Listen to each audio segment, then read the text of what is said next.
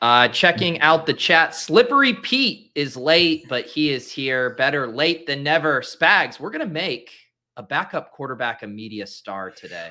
Well, that's if we haven't gotten beaten to the punch already, which is what I saw when I pulled up his Twitter timeline. But yes, Ben DiNucci going off on the TL yesterday on Twitter. So we're going to do the best we can to bring him to glory. We're also going to go into our ride or die picks for week 5. We've been hitting a shocking amount of our 10 pointers. So if you are a fan of low probability plays and men grasping at straws, you are going to find that right after this intro.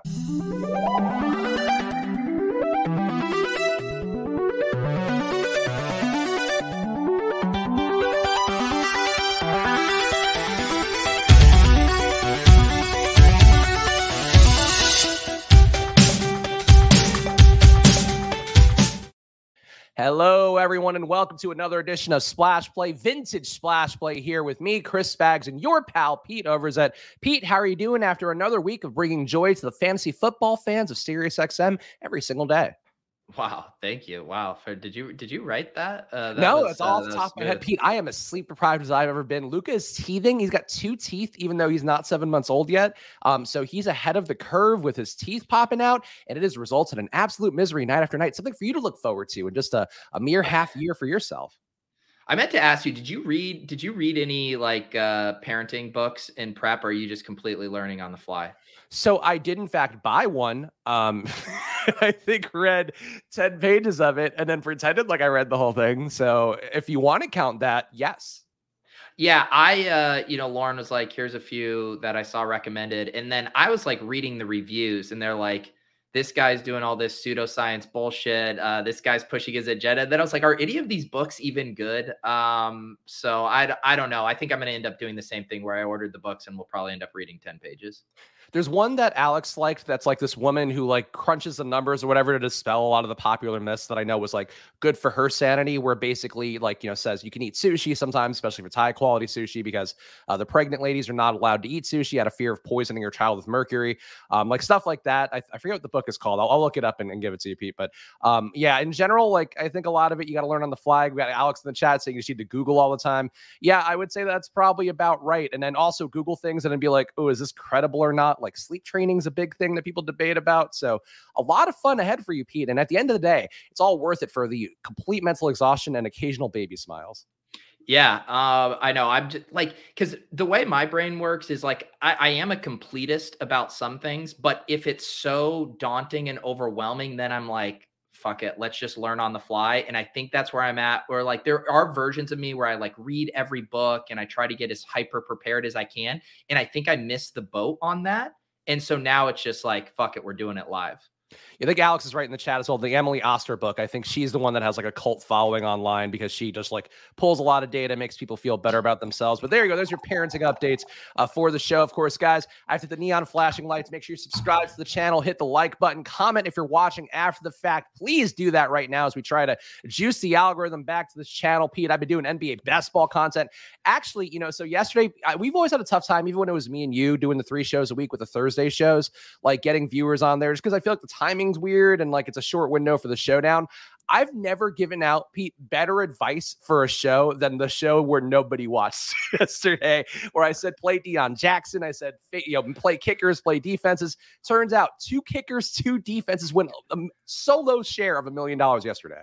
Did you see that? Yeah, the solo ship. I believe the guy works for NBC Sports. I saw that. And yes. I think he had also tossed it in a couple other contests as well. Someone in the Discord mentioned he had it in, I think, a qualifier that was like sub 2,000 entries. Like the lineup was so hyper leveraged for that, contest size. And yet you just absolutely love to see a hand builder. I mean, it sucks, Spags, because, the new meta is you are supposed to dupe in split first place with 300 people. That is the GTOA. And so to see this guy solo ship, I mean, it sets fantasy back, but it is really cool for him.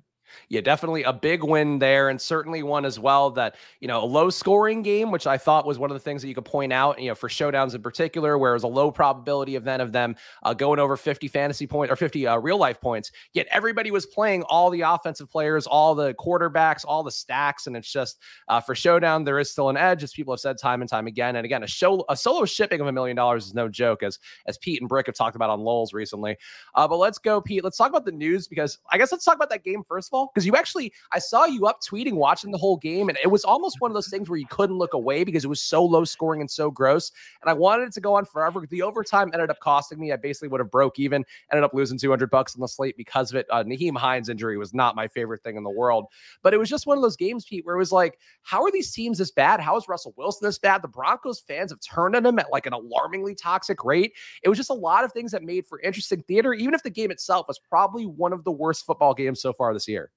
Yeah, I've changed my routine where last year I legitimately would barely watch island games. I would make my showdown lineups. I would watch maybe the first quarter or something, and then I'd be like, screw this. This is awful. I can't do the commercials. But now I'm staying up and kind of basically I have this tipping point where I have to decide for the newsletter the next day, is this game going to be big enough and important to write? Like last week after the Tua injury, I was like, I got to write about that. Or 3 weeks ago after that Chiefs Chargers game, I was like, I got to write about that. But then there's some days where nothing happens and I'm going to just write about something else. So I have been watching these games, deciding, am I going to have to write?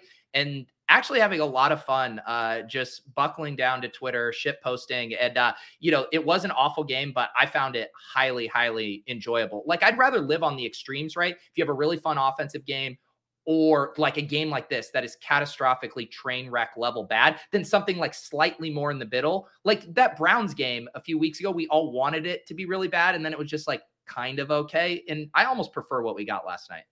Yeah, definitely a defensive standoff is how they would have branded it. It was interesting to see Amazon too leaning into the fact that it was a gross game, showing the fans leaving at the end of regulation. Because normally football, like broadcasts, will do everything to go like, yeah, just two titans of defense going head to head. And they even said that a couple times where they were like, yeah, the defenses are playing well, the offenses are certainly playing like crap, but it's a combination of both. But I think Prime's been doing a good job at the broadcast and getting the short end of the stick with that one for sure. Nyheim Hines, though, Pete, goes out in that game with a concussion, which I feel like there's been an alarming rate of these injuries in the big mainstream national TV games lately. He's stumbling on the field. I honestly didn't see the play live and was like, oh, he might be coming back in because it took so long for them to rule him out. Then I saw the play and was like, oh, he's not coming back in after all this other stuff lately. But the Nyheim Hines thing going down, Pete, that is one of those brutal plays where guy finally getting his shot in the limelight. It seems like Jonathan Taylor will be back next week with his ankle issues, but Nyheim Hines concussed and Deion Jackson comes in, looks pretty good. We also saw Phillip Lindsay in his revenge game looking pretty good. So it felt like a really weird backfield for the Colts and one that still ended up getting them the win somehow. Yeah, that one, like him getting up woozy after that hit and the offensive lineman struggling to even keep him on his feet while he essentially looks like a drunk co-ed at 4 a.m. wandering out of the bar. Like it was extremely disheartening. And what's even more sobering to me is if the Tua stuff didn't happen last week, is Nyheim Hines out there in the second half? Like that's a possibility just with how loose the NFL had been with this up until this point. So, you don't want to say like it's good that, Tua is making an example of the league. But if anything, I'm glad that we are now taking this stuff seriously because there's just no way in hell Nyheim Hines should have been let back in that game. Yeah, Alec Pierce going off last night, which brought me a lot of joy. And I'm ready to victory lap Alec Pierce. I think for a rookie, he's probably looked as good as anybody short of Garrett Wilson and Chris Olave so far. But definitely a key play there, ends up winning the showdown slate as captain. So Alec Pierce, the one who's doing all the glory there. Pete, of course, you just wrote up the Fantasy Life newsletter. So any injuries you want to bring to the people here? I know Kamara is still suffering from his stuff. It looks like Michael Thomas might have turf toe. Jameis Winston seems unlikely to go with his back issues. But anything in particular you want to bring to the people before we jump into the rest of our antics? Well, our favorite player, Grandma's still in the cage, and she might be in the cage for a lot longer because Kyle Pitts has now missed 2 straight practices. We'll have to see if he gets in a limited practice today. Part of me, it's just like, it just feels like this has to happen, like him sitting out. It's just like, of course, this is how the Kyle Pitts season goes for us. Like, I'd basically just rather have an excuse to put Tyler Conklin in my lineup and not have to deal with this, knowing that I will obviously start Kyle Pitts if he's active. So that one's brutal. Also this morning, the Giants are in London and the Kadarius Toney stuff is just out of control. Listen to this. So Jordan Raanan, the beat reporter for the Giants, says, Toney told me the other day, the previous hamstring problem was different from the one this summer. So that's 3 different hamstring injuries already this season. I mean, this guy, like, I didn't even know you had 3 hamstrings. Like, this guy is circling back to hamstrings he already injured and healed. I mean, this is looking like a lost season for Kadarius Toney. Well, Kenny Golladay being out too, like I don't even recall him having an injury. It feels like he's out because he was like, I don't want to go to London if you guys aren't going to play me and I'm making so much money, you can't do anything about it. The Giants are one of those teams where it's just falling apart fast. I mean, certainly going to tear the culture down with a new coach and new front office regime for them, but it does look pretty bad. And I don't know what to do with those Giants overall, because it feels like there should be opportunity there, but Richie James sucked last week. Shepard's out for the year. Maybe your boy Darius Slayton has a renaissance.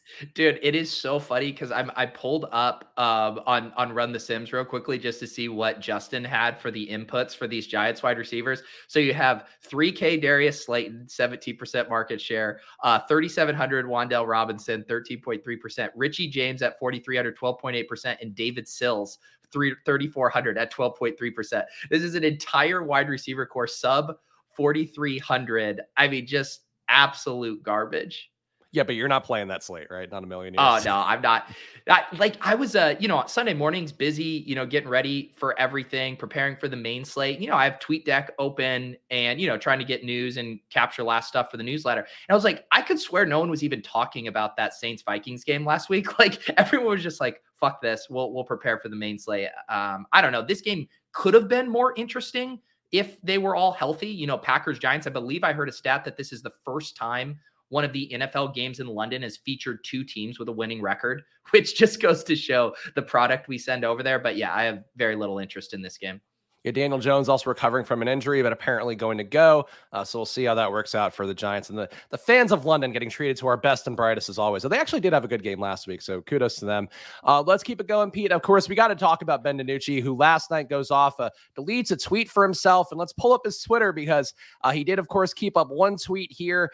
If the people want some more Ben DiNucci, I can give them some more Ben DiNucci. Pete, I think we were one of the earliest shows out there to talk about Ben DiNucci. You did start, I think, at least one game for the Cowboys last year, maybe two. Yeah. Certainly a guy that profiled okay to me as a backup QB, but looked like a guy that is an Italian-American. We got to support our guys out there. I think Ben DiNucci, perhaps, Pete, as a practice squad guy who did not get his chance to start. Dak Prescott coming back in. Cooper Rush looking very capable as a backup. Feels like he's perhaps jonesing for a second career, Pete. And I know you saw this. You immediately tagged me in the tweets. How do you feel about Ben DiNucci going off on Twitter last night? I loved it. Yeah, it was so funny because I tagged you in a tweet and I actually tagged you accidentally in the wrong one. Like I meant to tag you in the one where he said, this is like one of the worst games of all time. Mm-hmm. And then it was like his follow-up one. And I don't even know, it wasn't that controversial and he ended up deleting it. So Ben DiNucci's getting the full media experience, blowing up, deleting tweets. I also just love this one here. Is there anything more quintessentially cocky Italian than talking about yourself in the third person twice in the same sentence? If the people want some more Ben DiNucci, I'm going to give them some more Ben DiNucci, okay? I mean, I love this guy, and we need to get Ben DiNucci on the show, Spags. I think that has to be our goal here. So here's the issue, Pete, is now we are running into the other juggernauts of the podcast industry. Of course, a show that I certainly have a soft spot in my heart for, Big Cat and PFT, two of the people I enjoyed very much in my Barstool days. PFT commenter, though, a former James Madison Duke, is actually Alex, my wife, also a former James Madison alum as well. So, but not quite as prominent as PFT commenter. So apparently, Pardon My Take has put in their clamps on Ben DiNucci, and it feels unfair. And I get, they share a common college, do PFT commenter and DiNucci, but it feels like, Pete, I think Ben DiNucci just shouldn't be on Pardon My Take. Like he's not that tier. He's more of a splash play tier. I'm saying not saying that to be rude, but he should be in our wheelhouse like a Patrick Laird was for you. Yeah, no, those guys they broke the Blake Bortles retirement announcement. That Blake Bortles, that's the Pardon My Take backup quarterback, and Ben DiNucci is the backup quarterback of Splash Play. So fuck off, PFT commenter. Ben DiNucci was ours first. Finder's, fee there. And I won't stand this. We will get Ben DiNucci on the show. So I do have to say, we want to give Ben DiNucci some strategy here. And I think it's important to pull up, get a look at his profile overall, see what he's looking like. Because I think now more than ever, as you've seen time and time again with the podcasts that are out there, the Blue Wire pods of the world, where you could be an athlete of any sort of notoriety or lack thereof and just stroll in and have a podcast, people trying to pay you and get some money going. He's probably as live as anybody to go out there and be a media personality if he gets that bump from a Splash Play or a Pardon My Take, both equally. But Ben DiNucci here, I think you look at this profile, Pete, I'm seeing an Italian man and a borderline do-rag here. I'm seeing not quite Jimmy Garoppolo good looks in terms of the Italian backup QB world, but still a handsome fellow. If you were to give Ben DiNucci advice here about his media profile, what would it be? Yeah, well, look here. I just shared something in the Oh, hopper there too to pull up here. He also has his own line of clothing. It looks like, or maybe he's an influencer for this company. True, I believe it's pronounced Brevand. Perfect.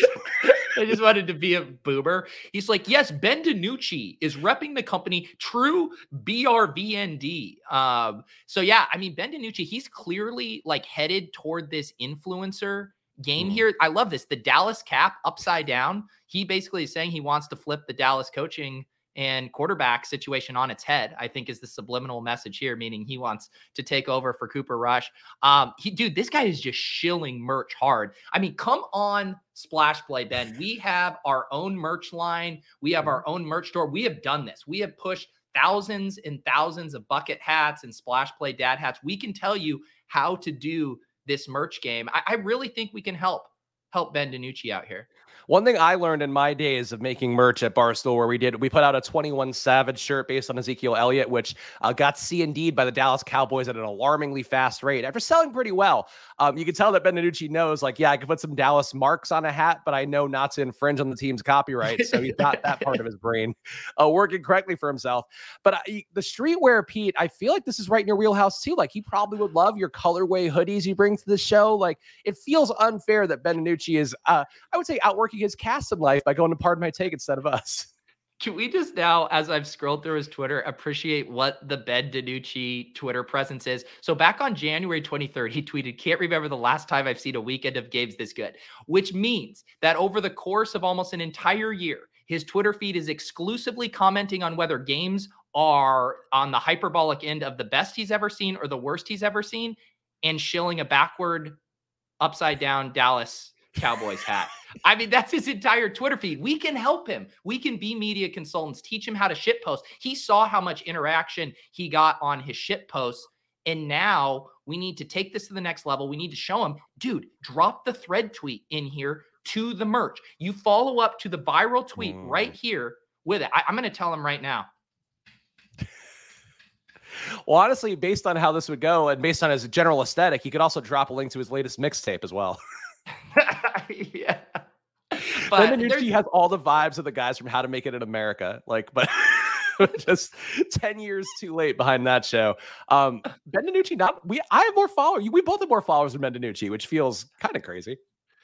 What, you think Ben DiNucci should have more followers than us? I think he should just basically he's trying a lot harder than I am with my social media presence.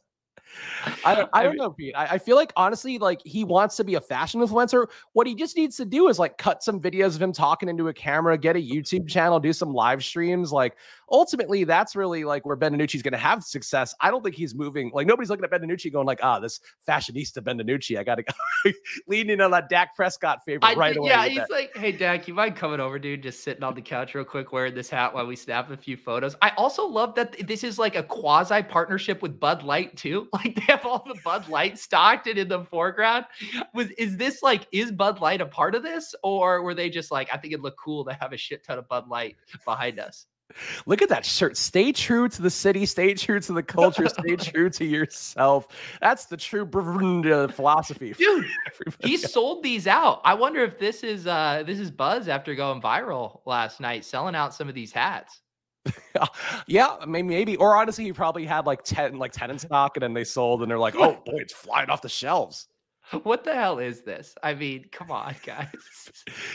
Even, like, honestly, and I say this again as a proud Italian, even by those standards, this is incredibly tacky. This is so bad. We can help you, Ben DiNucci. We can help you. Oh, I don't like this one from Casey saying Spagsy's an upside down Drew Lock hat. I don't think that's a fair one. Would people buy it? That would be the question. A lot of Drew Lock memes coming out yesterday, Pete, because of Russell Wilson, of course, being a fellow number 3, and quite frankly, looking worse than Drew Lock did at any point in his tenure. Yeah, it's not looking good. Russell Wilson last night too, man. As someone who has heavy redacted KJ Hamler bags, I mean, did you see KJ Hamler pounding his helmet on the ground after the game? I mean, these guys are so frustrated with Russell Wilson. He really looks unbelievably dusty right now. I mean, I also think it's just that Hackett's not a good coach. And like, Yeah. it's those things where like these coaches get tied to like a franchise that's doing well, like Hackett with the Packers. And people are like, oh, we're going to get the best of the Packers here. Or, like same thing with McDaniel, where they actually did get probably some of the better parts of that Niners philosophy. Like the Rams certainly have had their tree as well. But I think sometimes you just get the dud. And I think the Broncos got the dud with Hackett, where like even yesterday, where like they were playing for going for it on 4th down or whatever and having Russ sling it. Brandon McManus is one of the best kickers in the league. Like he's just short of Justin Tucker. Like he's guy's going to knock that field goal down, end the game, win it for you, and you're going to feel fine about it. And yet Hackett's like, nah, this is where we're going to go and do the aggressive play calling thing. Like I think it's unfair that Russ, I saw the Tiger Woods mugshot and people joking about that being Russell Wilson. Like it's unfair to Russ, and it sucks that he's getting his career tied to like two guys who've looked like anchors recently with Pete Carroll and now also Nathaniel Hackett. Yeah, I do. I mean, we can rank our top 5 coaches that have to go, but Nathaniel Hackett is firmly in the top 5 there. And Spags, look, on this Geno Smith, I am bummed, not in like a dunking on Spags way, but just thinking of the upside, Spags. If you were so close, like if Geno Smith was your Drew Lock, the victory laps and the brand boost you would have gotten, Spags, would have been that. You were so close to nailing like a Josh Reynolds level take, but over the course of the entire season. It's a tough one. It does hurt. And like, it's even to the point where our pal, I was inverted, tagged me in the underdog tweet where they were talking about the Drew Lock shares versus the Geno Smith shares. Same day I got tagged by one of the FTN guys, Sam, of course, who's in a lot of our drafts on here. Does a great job, Sam Chowdhury. But like, it's one of those things where like, I certainly was doing it halfway for the bit. And yeah, I spent $300 in Drew Lock and Best Ball Mania just to get to that 8% threshold. And I still think he can play. Like, I think the Geno luster is going to wear off this week against the Saints. But overall, it's like, I don't want this to be my brand. This is the one thing I didn't necessarily want. It's just we're having fun here, drafted some teams. I drafted Drew Lock responsibly, 3 QB builds only, Pete. And now I'm tied to this in a way where it's like, I don't care about Geno. Geno doesn't cost me money every week, but I still get tagged like it's like he's personally on a front, like he's spitting on Luca's face every week. I mean, what you need right now is like you're going to need, Geno gets hurt. And then all the Geno Smith teams that advance, you advance through, but with the Drew Lock. And then Drew Lock ends up being the guy you need for one of these, week 15, 16, 17. And then everyone gets to say Geno Smith was just a system quarterback, Russell Wilson system quarterback. And it's really just Pete Carroll's genius that brings the best out of these quarterbacks. You have to say, though, in terms of like the week 17 games, and I don't know if Pete, this is too close for you to talk about, but that Seattle game versus the Jets looking kind of live for week 17 based upon what we've seen so far this season. Yeah. Oh yeah, that one looks very hot. We should that'd be a fun segment to do sometime of like power ranking like the week 17 matchups. Like one of the hottest ones obviously was Broncos versus Chiefs, and it's like I'm not too excited about that one as of right now. Whereas I could definitely see that Jets Seahawks game going wild. Have you adapted your stance at all, by the way, on some of your not talking about the redacted at this point? Because it feels like if ever there were a year to talk about it as it goes on, where we do see all the running backs going down, Javonte Williams with the ACL, then you see Melvin Gordon getting some snaps. You have Jonathan Taylor not playing. Naheem Hines theoretically would have been a play that you would talk about. Have you been tempted at all to taste the forbidden fruit and start to discuss your portfolio at all? I mean, it's honestly like I was actually talking about this in the Ship Chasing Discord because a couple of guys were saying, it's you see some people being like, oh, I'm advancing, 35% of my teams. And then someone goes and looks at theirs and they're like, shit, I only have a 13% advance rate. And I legit said to them, like, part of it, the redacted and the FBI is a bit, but part of it is for like mental health purposes and realizing it would be the same thing. Like if you think about it proportionally, like looking at your best ball teams over a 17-week contest would be looking at your DFS scores on a main slate at like 1:30 in the afternoon and being like in panicking. There is so much time to play out. So my real non-bit take, if you get joy from hawking that stuff and looking at it, knock yourself out. I'm not going to be a thief of joy. However, if it has negative impacts on your health or you're starting to panic about your portfolio, like what the fuck are you doing? Stop looking at that because it really has no bearing. Like people are sweating the top 500 leaderboard. 499 people are going to have their heart ripped out and are going to be sweating week 15 just to make $30 on their entry. So it's like everyone relax a little bit with the sweating it early. I will give a shout out to our account Willis, of course, who I did note this actually was scrolling through the underdog leaderboard where they have for that. Willis is in the top 12 with one of his teams, which, it's a long way to go. There was some guy who was in the chat this week on one of my streams asking about like his redraft team that had like, it was an insane team. He'd had like Lamar, CMC, Fournette, like all these guys that Chase, like he had all these guys that should have been drafted together. He's like, am I going to win? And it's like, your team looks really good right now. But if like all these guys get hurt, which we've seen happen time and time again, it can certainly run bad down the home stretch and you're not going to win. So you can't project that. But like to have a team in there, like I get feeling good about it. I like tracking. I am a person who also tracks my games as I go while playing DFS. So like that's always been the way I do things. I think that's part of the fun of it. But I would say as well, like you can't get your hopes up at this point. Like I feel good about my portfolio. Like it's nice to have 25% potentially advancing on DK and underdog. At the same token, like if Khalil Herbert gets hurt or whatever, like I'm just done in a million different ways. And you can't foresee that right now. The other thing too, like I would say almost all of the content that I worked on this summer, like the evergreen best ball strategy stuff, was all focused on things that supercharge your team at the end of the season, knowing that the prize pool is so top heavy. Like the whole thing was, hey, we are trying to optimize for the fantasy playoffs. We're trying to optimize for week 17. Everything from zero RB to targeting undervalued players who don't project well early on, like rookies, like injured players, like suspended players. And of course, week 17 matchups. All of that is heavily weighted toward those final weeks of the season and literally the last week of the season for week 17. So to look at your teams through 5 weeks and be like, oh no, I'm not advancing as many teams. It's like, no fucking shit. You were optimizing for the end game. You weren't optimizing to have the best team through 5 weeks. And so I think if you were drafting like I was, you definitely should not be panicking about low advance rates. Like, sure, if you had a shit ton of Trey Lance and Kyle Pitts and Gabe Davis and DJ Moore and like parlayed those all across all your teams, like, yeah, you could probably say, GG, better luck next year. But I just think the overreactions right now are unwarranted. I don't love you listing a bunch of guys. I had a lot of Trey Lance, Kyle Pitts, all guys not looking great right now. But for me, like the encouraging part is that I do have this many advancing right now based on the way that I drafted, based upon some of the run bad I had with Trey Lance in particular. Kyle Pitts also certainly a guy. So I feel good about it. One question I have for you though, and it's something I've been thinking about more. I watched Lulz this week and you guys talking about kind of the diminishing concept of EV and people that are so focused on EV stuff. And I was also watching, actually give a shout out to the Badge Bros guys. I think they did a really good stream with Justin Herzig last week. And I know our guy again, Paul, I was inverted 120K and gave a lot of credit to them and the Spike Week guys about how to think about battle royales. One thing I was wondering is would you think about best ball through the prism of like, okay, let's say I have 25% Khalil Herbert, which I do. That main slate last week, I still played a bunch of Khalil Herbert because I thought he was a good play. Would you consider, or Nyheim Hines last night too, where like I have enough Nyheim Hines where if I win money on him, I'm probably going to win money on him in best ball.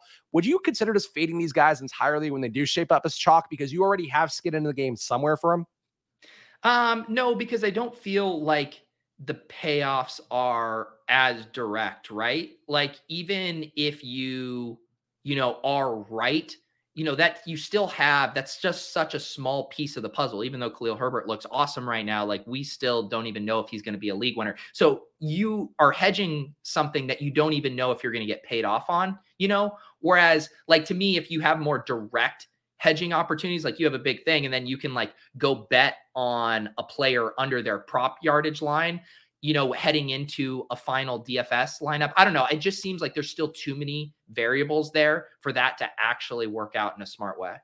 Yeah, no, that's a reasonable way to look at it. I think DFS wise, certainly, what I've been trying to learn with the showdown stuff, and I know you talked about with Jam to Win, and I'm sure you have Dink on today, right? I'm sure we'll talk about similar things. But like, being willing to get uncomfortable, being willing to remove a player where it's like, oh, if this comes up in an optimizer where I'm running ETRs projections or stochastics projections, like you could probably take that guy out of your player pool and you're going to get different right away. That's something I'm trying to get more comfortable with because frankly, the chalk has been so hard to figure out the good parts, the bad parts, all that. But it's definitely a part of the process that I'm trying to consider more and, worth checking out. I really do think the Badge Bros guys, just giving a shout out again. I think with the battle royale stuff, certainly doing a good job talking about that more. And, there's an interesting little industry popping up, Pete, where I've not played as much battle royales, but I'm tempted to do it because it does seem like there is a bit of strategic edge that if you play some DFS principles on there, you might find some success. Yeah, I was on their show this week, and I will echo your plug. They're doing awesome work over there, and I still, and I said this to them, like I still love the puzzle pieces of a main slate. There's just so many dynamics. It really is like such a complicated puzzle, but from a pure like entertainment perspective and an edge perspective, like those battle royales really have it. And our guy Drico has been writing a weekly article for RotoViz looking at kind of optimal strategy for those battle royales right now. And yeah, they're super fun. I've been doing about 10 to 15 of them a week, and I would like to even dive in a bit more. But yeah, like main slate DFS, I think to do right requires so much attention and time. But I can already see myself next year kind of flipping or at least balancing out the time I devote to those relative to DFS. Yeah, I know. I'm taking a train to New York tomorrow, and I'm going to plan on trying to do some battle royales while on the Amtrak in business class, like a fancy gentleman for myself. But I think it's worth trying it out, and certainly some interesting strategies out there. And I'll give those guys again, the Bad Bros channel. They're on the upswing, starting their channel out, so go check them out and give them some love over there. Hit the like button as well, guys, if you can. We got 40-something people watching live here. Helps us out a bunch, whether you're watching live or after the fact. Hit the like on this video because we're trying to fight the YouTube algorithm as best we can and figure out the strategy here moving forward. So please hit that like button and check out the NBA best ball video I did earlier this week as well. If you want to get in there, potentially a lot of overlay on underdog in that tournament. So use the promo code SPLASH, double your deposit up to $100 on there. But Pete, it's time for ride or die picks. And I actually have to pull up the record to see how it's going. But as is always the case now, I need to remember to slate you. Please give the people the rules for our esoteric game that was apparently won by me once again in week 4. Wow, way to set me up to do the rules here. I'm going to be far less kind this week. Yes, with the ride or die picks, we go through every game, and Spags and I each give a pick. It can range from fantasy points to a prop bet to a spread bet. The key is that all of these bets will be assigned either 1 point, which is, of course, more like a 50-50 proposition, a 3-pointer, which means it has about a 1/3 chance of hitting most of the time, and then, of course, a 10-pointer, which we define as basically a Hail Mary pick, a sub 10% chance of happening. There is no in between. Sometimes some of us will offer up a bet that should in reality be a 7 or an 8, but that does not exist, at which point Spags and I will negotiate to see if it's a 3 or a 10-pointer. This game is about negotiation. It's about mind games. It's about psyopsing each other, gaslighting each other, and trying to eke out the most value you can. So last week, Pete, the ones that we got correct here, and I actually should have pulled it up. Let me pull it up over here so we could share the screen, because obviously the ride or die picks, people are tuning in to see how we're doing week after week. You pull this up when you win, and then when I win, you're like, all right, let's get into it. We don't have to bring this up on screen. Well, at this point, I need to make some things that are sticky for us, Pete, to make sure people come to the new channel. You can see on the year, Pete, 7 wins, 48 losses. And again, we're shooting for the moon every time. So this isn't your traditional bet tracking site out there. Don't tell the sharp rank narcs that are going to try to track our picks and go, oh, these guys are incredible. For me, 11 and 44 overall. And the one thing I will say, Pete, we've gotten at least one 10-pointer right every week. I think I've actually gotten one right every single week. You've also gotten one right, I think 3 out of 4. But like, we actually are hitting these at an alarmingly high rate relative to what they are, which I don't know what that means, Pete. It hasn't made me any money necessarily, but it feels good. Well, last year, yeah, no, I mean, relative to these in previous years, we were airballing a lot. So tell me the ones we get, the 10-pointers that got hit last week. So last week, the ones that got hit for you, the one that you hit was this 10-pointer. Cardinals win by 9+ points that game against Carolina. Some of your other predictions, you can see on the screen here. Rashad Penny outscores Jamal Williams. That one got upset by both guys being monsters. Oh, that one was so close. If that one Jamal Williams ripoff TD, goodness. Alvin Kamara, I think, didn't play in that game, so that's not on you. Game total over 57.5, and the Atlanta-Seattle game. For me, though, Pete, the ones that I got right, once again, the curse continues. I injured Treylon Burks. Alec Pierce, 2x, and Treylon Burks' points. I have now injured a player every week with my ride or die picks, and it's starting to get, it's spooky season, Pete. Perhaps I have a special power that I've not tapped into. Yeah, I just want to point out how the margins are so thin in this game, guys. I mean, Willis notes in the chat, Penny was like 4.6 more. It was so close. And then Treylon Burks gets injured. I mean, that's a 20-point swing right now. And we are looking at this race in a totally different light. So you're going to see a lot of mainstream media. You're going to see a lot of national columnists and pundits try to spin this as Spags running away with the contest. But if you actually dig in to the underlying metrics, the real data, the things that are happening, they know I'm still the favorite. Also, apparently you injured Devontae Williams by protecting him to be the Billy Maker winning lineup. Pour one out for poor Javonte. And the other one that I got, the other one I got right, Justin Jefferson, showdown captain in London. Of course, how could Justin Jefferson let down the people of London? I haven't seen it happen even once, Pete. But let's get into our ride or die picks for this week. So again, now you know we have credibility. Let's start off with, oh God, London again. The Giants, 16.3 implied points. The Green Bay Packers coming in as an 8.5 point favorite, 24.8 implied points. Pete, you want to pick a showdown captain for the London game? A showdown captain for the London game. I mean, there's no way it is one of these wide receivers for the Giants. Absolutely no way. I assume Barkley is going to be the chalk pick. And the question is, do I want to eat that chalk? Yes, I will eat that chalk. I'll say Barkley winning captain. I need to get on the board here. All right. I will go. I feel like a Green Bay running back seems about right to me. Though honestly, maybe it's an Aaron Rodgers day. You know what? You took a chalk play. I will say Aaron Rodgers, the chalk captain, spreads the ball around and ends up there in your showdown for London. So there you go. Two very chalky picks for that first game. Chargers, 24.5 implied points. Cleveland, 23 implied points. It looks like a chalky Austin Eckler in this one, but honestly, only 12% expected ownership from Stochastic, so not as high as it could be. I'll go first, though. I will say Austin Eckler once again gets over 30 fantasy points. Is that a 10-pointer? Over 30 DraftKings points is yes. I'm seeing his projection around 20. So I would say over 30 is a classic, 10-pointer there. I think that's a sharp one. Let's see. What's the over under on this game? Do you have it at? It is 47.5. 47.5. I'll say this game, goes over, 57.5 points. So you're getting bit by the Cleveland again, potentially, after thinking they were going to go nuts last week. And Cleveland does seem to play a little slow, does play a little close to the vest. That's why you're giving me a 10-pointer on it, because it's so ballsy. All right. Yeah, it could be honestly kind of a potentially a sneaky shootout game, but I guess we thought that about Atlanta last week, and then Marcus Mariota threw under 20 passes, and that ended that one pretty fast. Speaking of Atlanta, 18.3 implied points. Tampa Bay, 28.3 implied points. Pete, I'll let you go first here, and it's worth pointing out lots of chalk on the Tampa Bay side. That Tom Brady stack, I know you talk a lot about this on your Friday show, Pete. Probably shouldn't play a Buck stack in the Spy this week or in the Millie Maker, but how are you feeling about this game?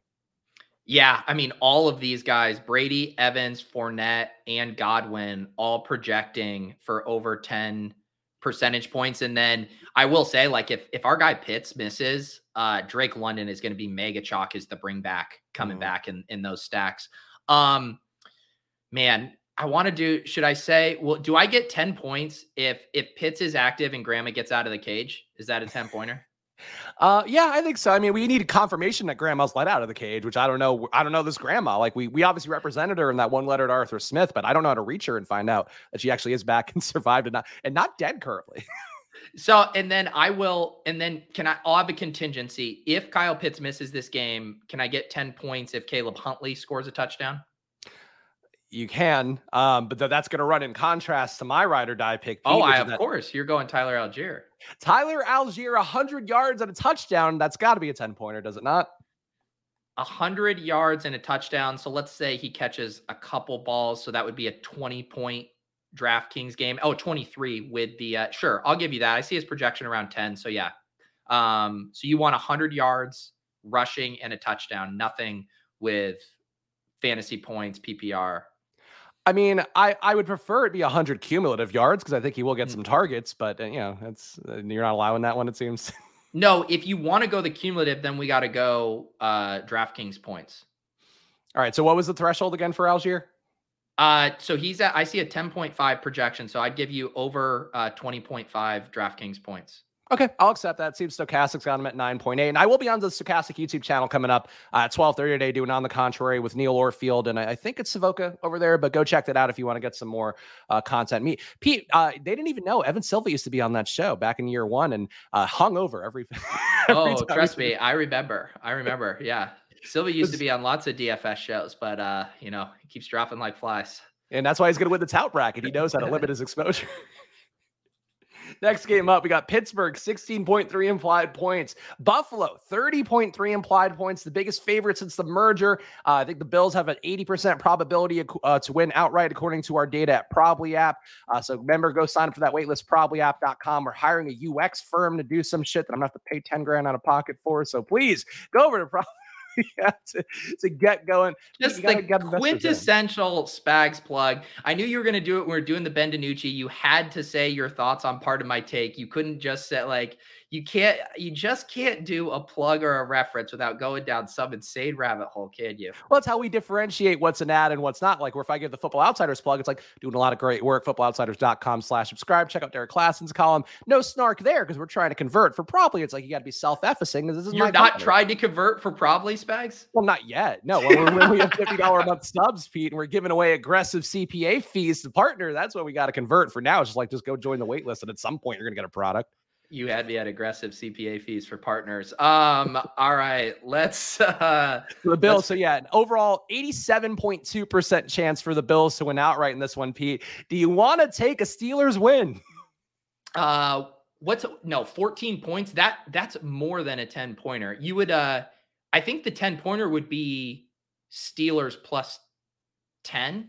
Well, no, not if we're taking, because we've said a 10% likelihood is the threshold, and it is apparently a 13% likelihood that the Steelers win. All right, yeah, I'm not taking that. Let's see. I will do. Can I get 10 points on Khalil Shakur outscoring Najee Harris? Najee Harris does stink. Not a great game script for him. But I'll give it to you. I feel like people don't believe in Khalil Shakir, and I want them to do that, Pete, because we love Khalil Shakir on this show. So I'll give you that one. All right. How about this one? George Pickens goes for over 125 receiving yards. Is that a 10-pointer?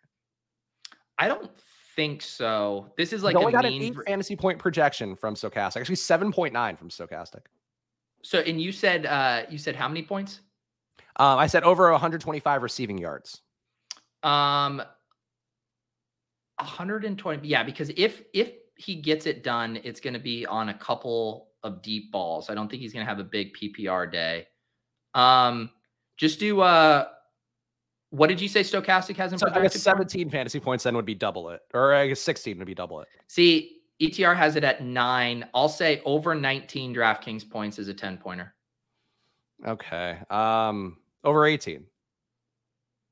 Over 18 and a half. Okay, fine. Over 18 and a half for George Pickens. I think it's an interesting George Pickens spot today. Interesting tournament play. D Gold, by the way, is saying, talking about your big dick energy again, steamrolling me. And then the porn bots come in. So maybe D Gold. You say BDE and the porn bots come out. But I think he must have missed the part where I'm winning outright so far. So I think that's the thing that D Gold misses, that maybe it's all part of my metagame to let Pete feel confident and ultimately be wrong. We already debunked why there's so much noise in those overall standings and how the underlying metrics point to me winning this handily.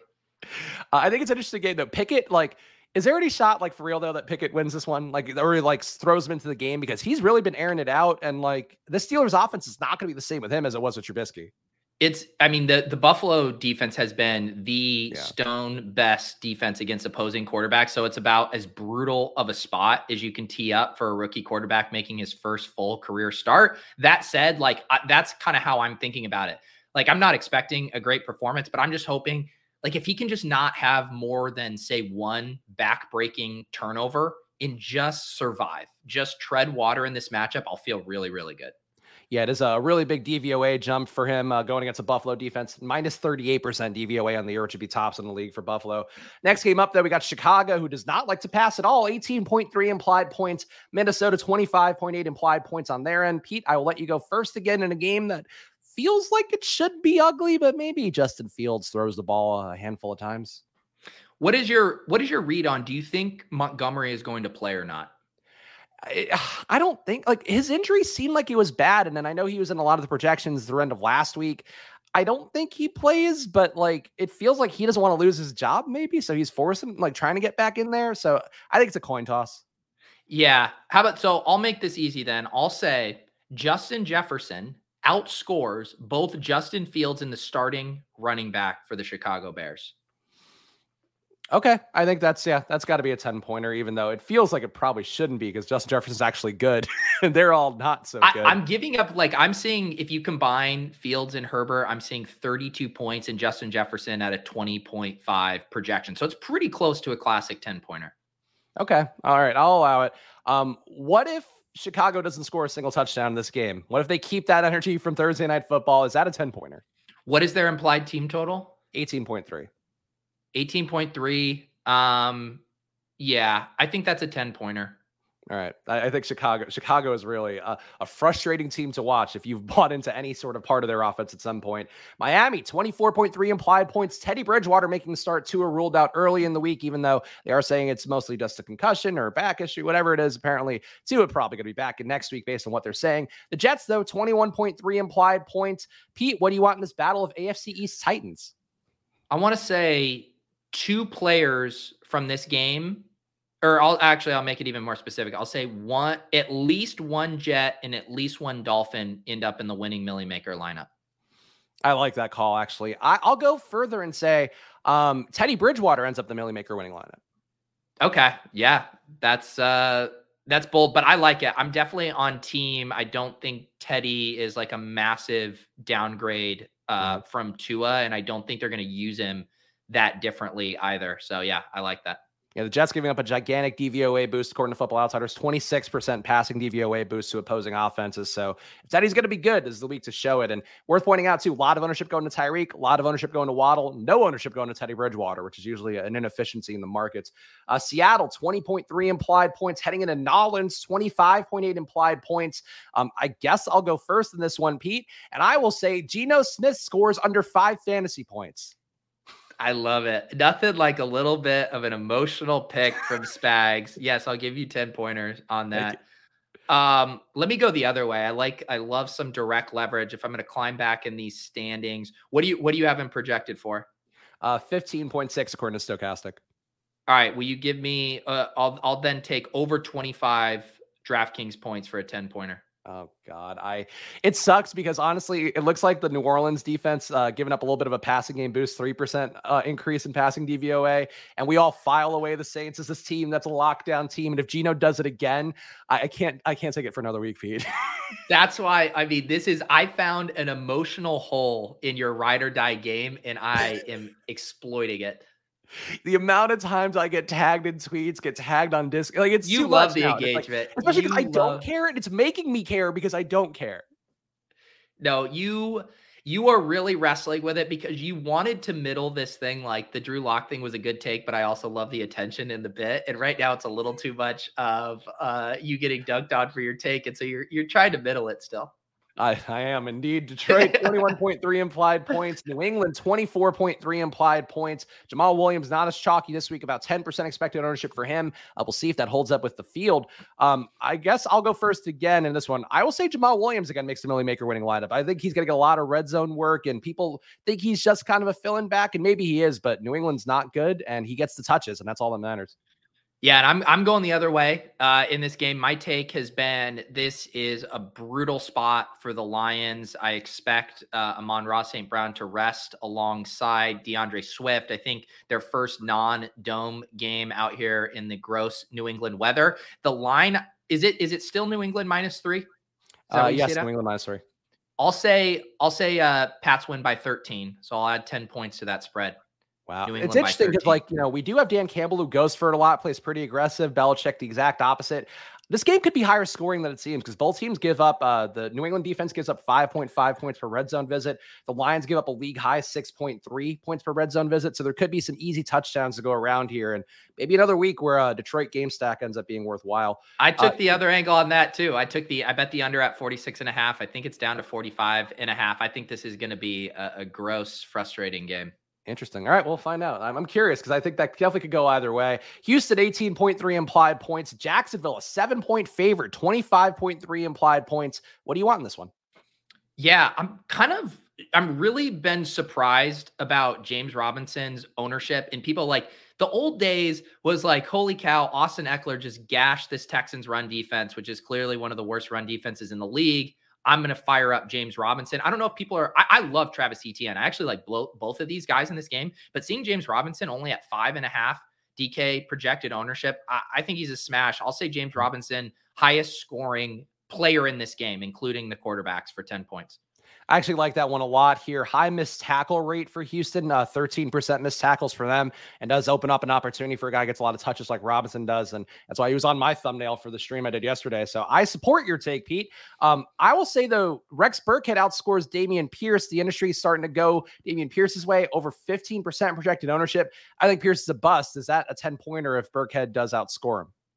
I think that's a classic 10-pointer. I'm seeing the projection as basically half of Dameon Pierce. So yeah, I will do that. Tennessee, 22.3 implied points. Washington, 20.8 implied points. Pete, I will say Derrick Henry gets over 30 fantasy points, I guess, because his stochastic projection is 19.3, and this feels like a Derrick Henry smash spot to me. Yeah, I'll give you that. I see it at 19.8. Over 30 sounds good. What's the total in this game? The over under 43. 43. I'll say this one under 33 for 10 points. Okay, certainly possible. Carson Wentz not doing the best so far to start the year. San Francisco, 22.8 implied points. Carolina, 16.3 implied points at home. Pete, what do you want in this one? Because this is a really disgusting total. Just want to say I just noticed I got a little equity boost on my Khalil Shakur pick because Dawson Knox just ruled out for tomorrow's game. So some targets to go around there. All right, we're doing Carolina, San Francisco. Yep. Let's see here. This could be a fun one. I need it. I need it so bad. This is an emotional one. George Kittle, highest scoring player in this game. Okay. That's interesting. Yeah. That's got to be a 10-pointer, I would think. What if Ian Thomas were to outscore every Carolina player? Is that a 10-pointer? If who? Ian Thomas, the tight end, were to outscore all of his fellow Panthers. Okay, including Christian McCaffrey, DJ Moore. Yes, that's for sure a 10-pointer. Okay. Oh, also, Mike, with some bad news in the chat, Visca also got ruled out, which is sad. He's the best. He's been the best Panther, and it's hard to argue. Well, no, and I mean, would I like to see him out there, but you don't rush your best players back out on the field. They need to get right. Like if they want to have a chance to make the Super Bowl, you have to have Visca's hamstring get right. Philadelphia, 26.8 implied points. Arizona, 21.8 implied points. A 5-point dog in this one. I will go first, I guess, and say that I think, man, I already put Teddy Bridgewater in the Millie Maker, so I can't put Kyler there. Feels like this is a game with some Millie Maker players. I will say 2 players from this game make the Millie Maker winning lineup, but I don't wish to identify them. Yeah, to me, I think this is a trap. I think this is a trap game from shooting out. I think the Cardinals are frauds. What's the over-under on this one? It is 48.5. All right, I'm going to do my same bullshit. I will say under 37.5. Wow, so it seems like you're really teeing up an ugly slate for this one, Pete. I am. I mean, there's not a single game with an over-under over 50. You have a bunch of teams with like big implied team totals, but it's because of the spreads. I really think the Cardinals are frauds. And I know this is like the first time I think we're collectively going to get excited, right? Because the Eagles really haven't been pushed much. And we really want to see one of those games in the second half where the Eagles have to pass. I'm not down on the Eagles. I'm just so down on the Cardinals and think that the Eagles might be able to have their way on the ground again. Okay. No, I think certainly a fair point that we've seen with the Cardinals finding ways to disappoint every week. Dallas, 18.8 implied points. The Rams, 24.3 implied points. Is Dak not playing? Has that officially come through? I don't know if it's officially come through, but I think it's very, very unlikely that he plays. Okay, so I will take then, if Cooper Rush goes, I will take the Cowboys to win this one outright by 3. So that would be enough, hopefully, to get a 10-pointer. What's the line? It is currently, I guess it's 5.5. Yeah, so go a little higher, buddy. Cowboys by 4.5 then, winning outright? Yes. So Cowboys minus 4.5. Yeah, that works. Yeah, which I like that one for you. I think the Rams are such frauds too. Stafford looked awful this week in a way that was alarming, I would say. Yeah, God, this game is going to suck. Although I believe Thorman had this as a pace up game. Cowboys play fast, 27.7 neutral pace. Yeah, let's see here. Should I do something? You know what? If this game paces up, Let's say CeeDee Lamb finds his way into the winning Millie Maker lineup. Okay, definitely going to be a little chalky, 11% owned, so that's going to be tough, but an interesting one. And Willis confirming Dak's still out, so there we go. Apparently, he can't grip a ball, so that's not. It's normally not how you want to go. And Cooper Rush has been winning games, so I guess keep him out there. Last game on the slate, Sunday Night Football. Cincinnati 22.5 implied points. Baltimore 25.5 implied points. Pete, do you want to pick a showdown winning captain here for, I'm sure, a very large tournament on Sunday Night Football? Yeah, I mean, this game I think is going to be hot, and there's so many good captain plays, and I do think specifically on the Bengals, I think both Jamar Chase and Mixon look like really sick buy lows, just kind of relative to perception and their production. I'm waffling right now between Chase and Mixon. I'll emotionally hedge a little bit. I have plenty of Chase exposure. I'll say Joe Mixon, top captain here. How about if Cincinnati gets 5 guys in the winning lineup as opposed to 1 for Baltimore? Would that be a 10-pointer? So you're saying it's a 5-1. Yeah, Bengals build. 5-1 Bengals build, and in the captain is a Bengal? Yes. So I'm not going to give that to you because I'm looking at the optimal lineups on Run the Sims, and literally the top 14 lineups are all 5-1 Bengals onslaughts. So okay. Nice try, buddy. All right, fair enough. Okay, I will say the Bengals score. They have a 22.5 point over under. I will say the Bengals score 5 touchdowns in this game. What happened to just picking the winning captain for this? Why are you going so off the board? I don't have the same level of confidence that I do the Bengals are going to score a lot of points. Say it again, and I'll say it again. The Bengals score 5 touchdowns in this game. And what's their implied team total? 22.5. Yes, I'll give you that. Okay, thank you. I accept it. Adam also asking a question to close us out here. Should I trade Allen Robinson and Raheem Mostert for Kamara full PPR? I think yes, you would take that trade. Allen Robinson is the dustiest of dust.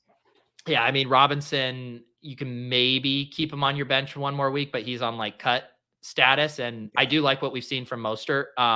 But yeah, I mean, Mostert for Kamara straight up, do it. Yeah, Kamara is going to be better at some point, even if I'm not a running back believer. Of course, you should following this show at Splash Play Pod. Make sure you subscribe before you go. Hit the like button before you go, please. I'll be back on Monday doing the solo streams, hitting the same schedule next week, some more NBA basketball, all that stuff. But Pete, of course, has a lot coming up as well, so make sure you follow him at Pete Overzet, or at Peter Overzet, excuse me. And of course, Pete, SiriusXM coming up in 8 minutes for you. Yep, that's right. Check Sirius. You can get a full day of GPP content. Go check out Spags on the contrary, one of my favorite GPP shows. And then JM is traveling this week. I think he had a wedding or something. And so I'm getting Drew Dinkmeyer from Establish the Run on for my GPP show at 2 p.m. today. JM to win. Got to go pick up some mustache wax to keep that thing. Exactly. Yeah, that's what it is. All right. Come back on Monday, guys. Hang out with us then. And of course, check out all the content we're both doing over the next few hours. Again, follow at Splash Play Pod, and we will see you guys very soon. Good luck. Bye.